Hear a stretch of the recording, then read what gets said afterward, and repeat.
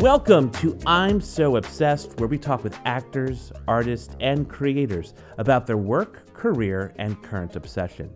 I'm your host, Patrick Holland, and today, my guest is actor David Dastmalchian, who you may know from films like Ant-Man, Blade Runner 2049, The Dark Knight, as well as shows like MacGyver, Twin Peaks, The Flash, and more. He stars in the new film The Suicide Squad, which is written and directed by James Gunn of Guardians of the Galaxy fame. The movie is a standalone film and not a sequel or reboot of the 2016 film Suicide Squad. David plays the Polka Dot Man. My time with David was short and sweet, and I found him to be as charming and approachable as he is talented. The interview was recorded in May over the internet with David in LA and myself in South Carolina. So, please forgive any audio weirdness.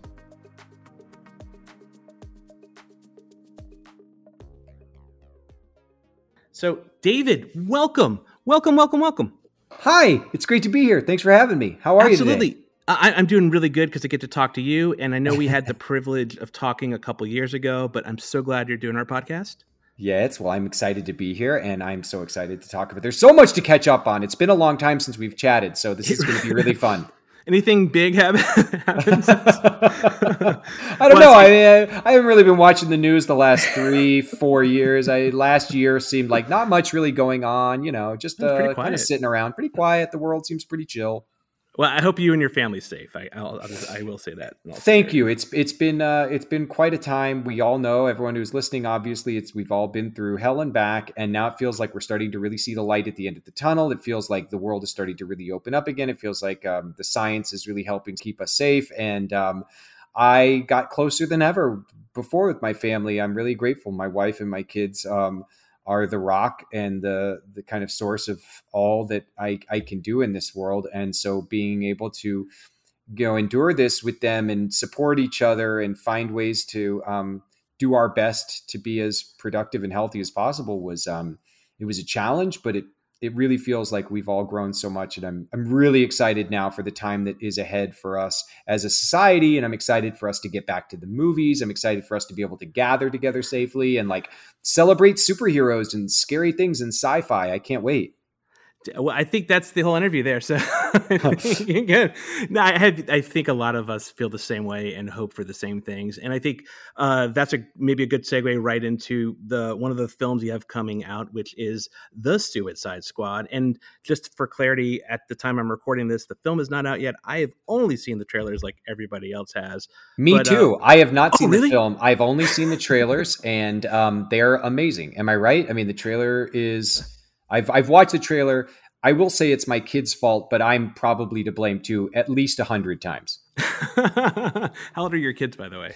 My daughter is almost 4. Her birthday is next week. And for her birthday, she has insisted upon a Harley Quinn birthday party. So we are doing our best to get her Harley Quinn costume, her Harley Quinn decorations, a Harley Quinn bouncy house. And my son is 7. He's very into Pokemon and Last Kids on Earth, and he loves comic books. And both of my kids are the most excited kids that probably have ever been for a movie that they're not going to be allowed to see for at least another 5, 6, 7 years. There's no way I can let my kids, as a good conscience parent, see The Suicide Squad. The movie is R-rated. Trust me, I was there on set. There are some things that are so awesome, but not right for a 3-4-year-old to watch.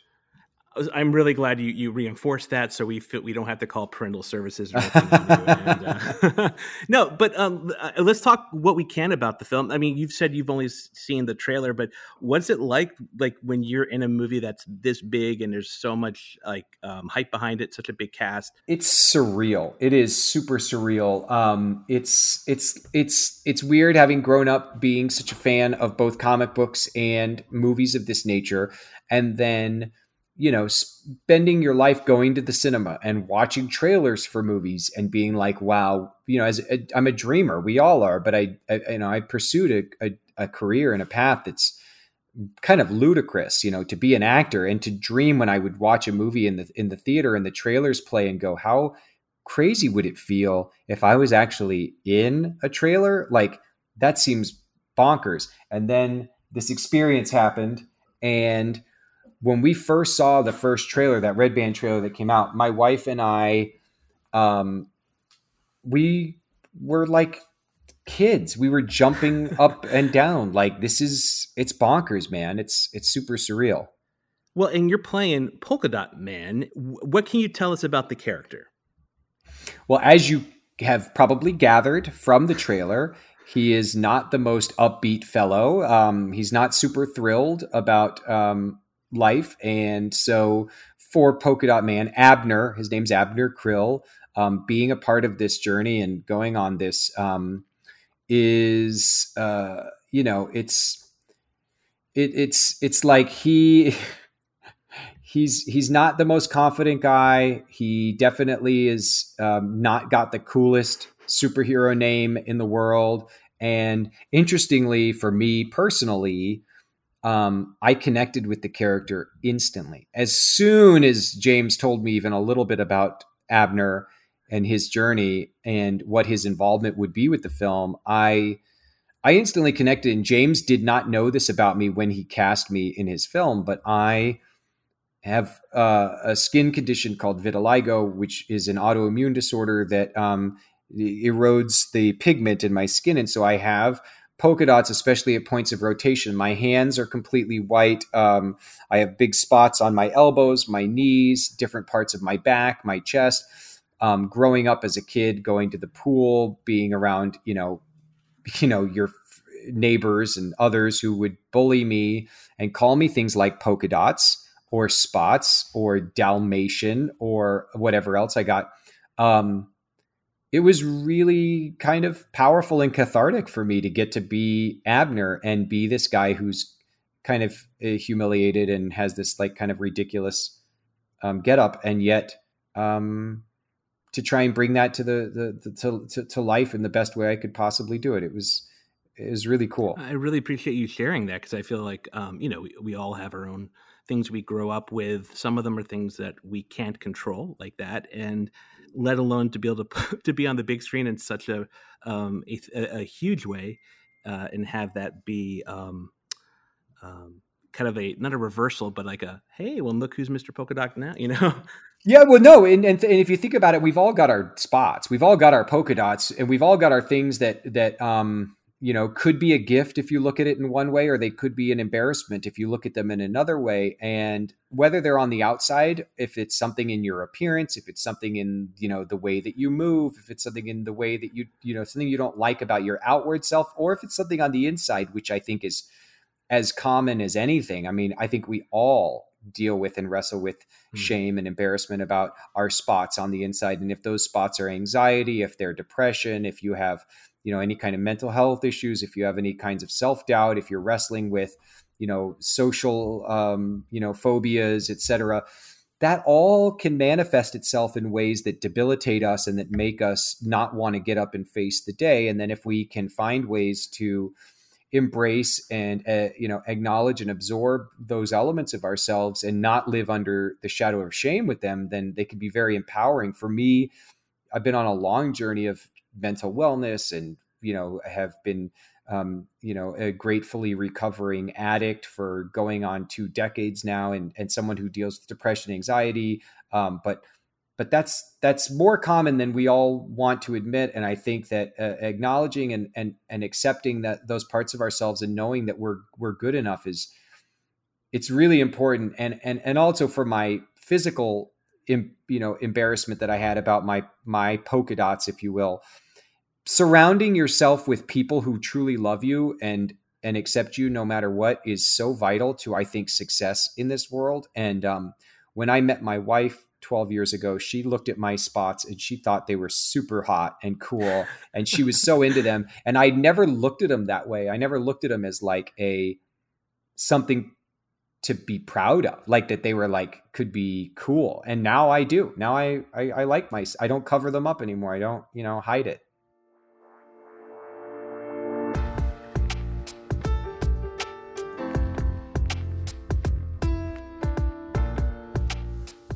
Now, you alluded to Polka Dot Man, in the trailer kind of being down and out, and in the comic book, he he has a very hard time in the comics. I think at one point he's pursued by a leopard by Robin of Batman and Robin.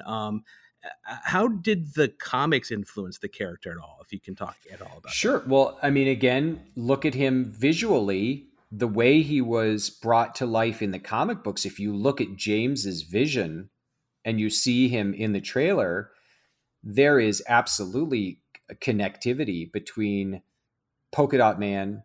I think his first appearance was in 1963 in, I want to say, Detective Comics.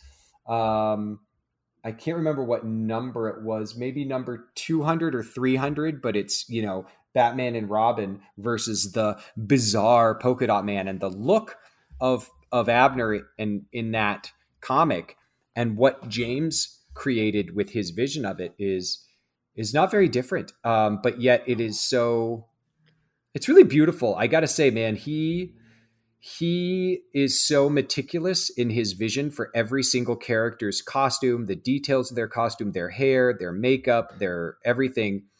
And the team that he is surrounded by, the artists that bring this vision to life for him, are the best of the best. And so the costume designer, Juliana, who is, worked on the Guardians movies and so many other, her resume is just insane. I'll never forget that moment, man, like walking into my first fitting, putting on the costume, lacing up the boots, standing in front of the mirror, putting on the helmet and the goggles. And I just got like tears in my eyes. And then James came in to see it and he gave me a big hug, and it was really emotional, and I couldn't believe it. And he seemed very happy. I hope he's happy with Abner, and I know he's happy with the costume. If he's not happy with my performance, I know he's very happy with how I look. Well, let me ask, because I'm going to talk about your screenwriting a little bit later, but you're someone who's written films before. What is it like working with someone who not only wrote a film and is directing it, but also one at this level and this budget? And for those who don't know, we're talking about James Gunn.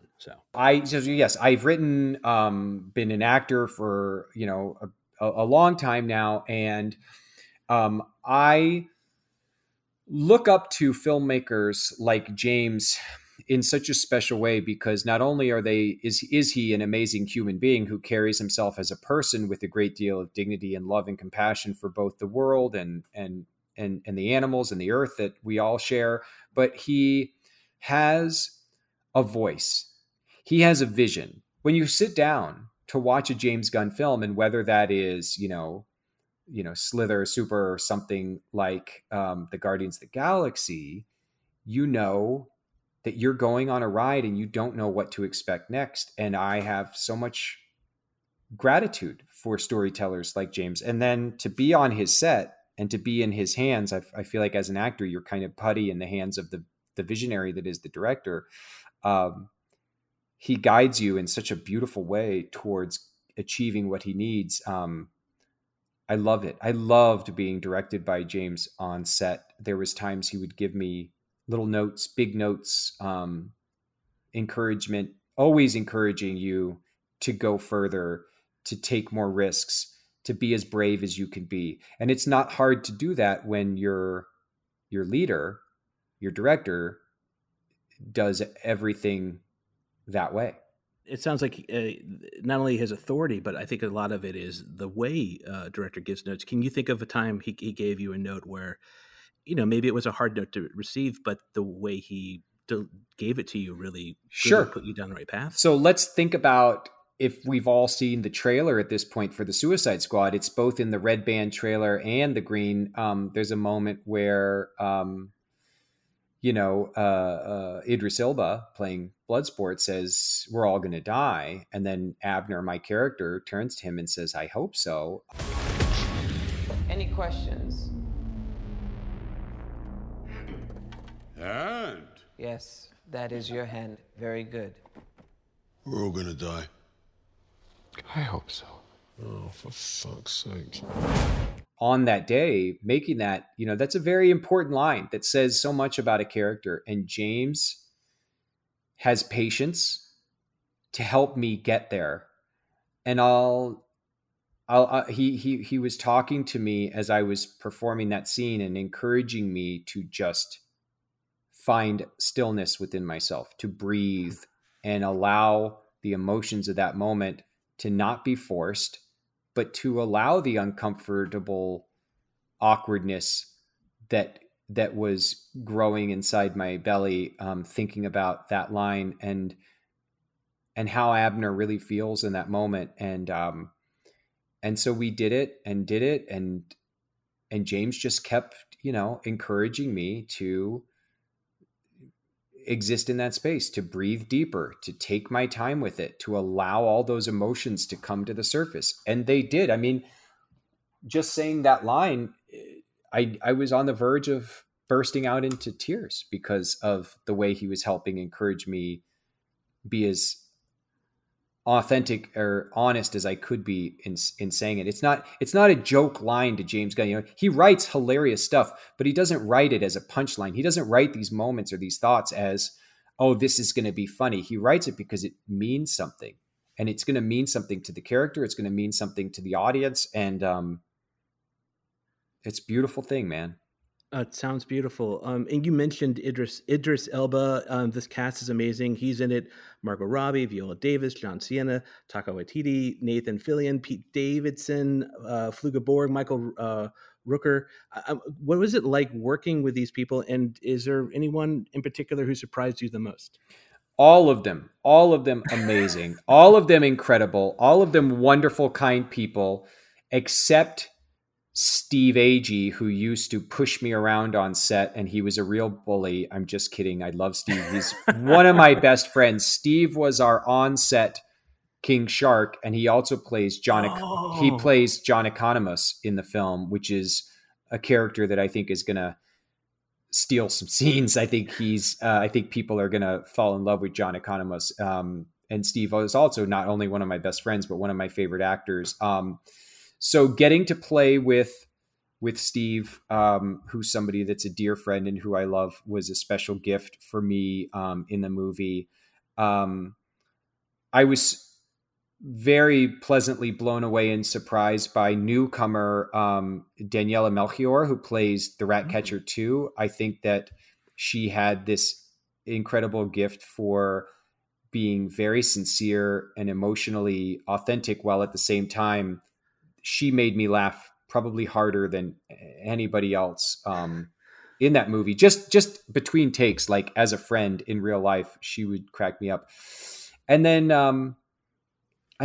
Joel Kinnaman, who I was like intimidated by. I thought this guy is going to be this badass who is such an amazing actor, and he's so serious and he's so, tough and strong. And he couldn't have been more kind and loving and fun to be around. And I love his Rick Flag. I think what he does with that character is just insane. I think that Idris has been an acting hero for mine for many years, since The Wire and Luther, and now he's an international blockbuster movie star. Watching his process and getting to do scenes, like doing that line with him where I say, I hope so. That was that's a big moment for me in my career. And then I know I'm leaving people off here, but I'd be remiss if I didn't say that getting to go to work with Margot, to witness somebody up close and personal who is at the top of their game, one of the most talented, artists on planet Earth, who's also one of the most prolific actors and producers and creators on planet Earth. And then to discover that they're also just such a humble, kind, generous, person. That was,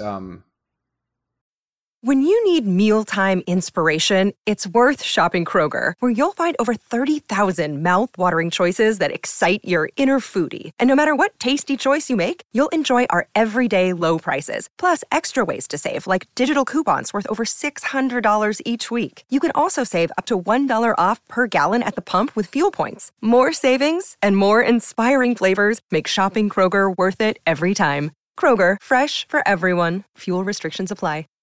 That was amazing.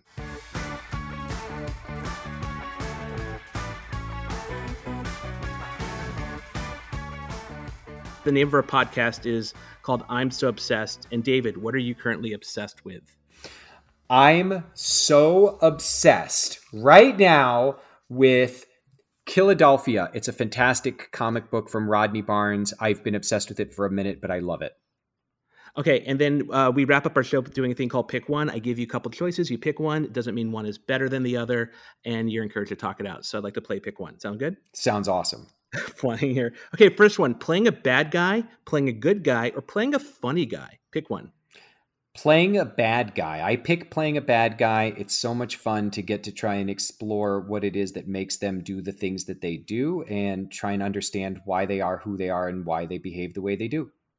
That's brilliant. And actually, that's an unfair question because you're a much better actor than to be like, yeah, funny guys. Okay, here's my last pick one. It's a long one, but I'm going to go through it. So pick one. Thomas Schiff, Polka Dot Man, Calendar Man, The Penguin, Abracadabra, Dwight Pollard, or Kurt from Ant-Man? Polka Dot Man. Abner. I prefer to call him Abner. Abner Krill, the Polka Dot Man. Mr. Polka Dot to you, Patrick. Well, I did have like Mr. Polka Dot or Polka Dot Man, but that's a whole maybe another conversation.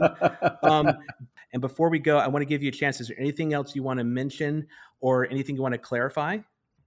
Thanks again for having me on. I love talking to you. I love your passion for genre and for comic books. And for anyone out there who's listening and they do love comic books, please go to your local comic shop, buy as many things as you can afford, support comic books, support your local brick and mortar comic shops. And if you get a chance, pick up Count Crowley, Reluctant Midnight Monster Hunter from Dark Horse Comics. It's a comic that I created and wrote.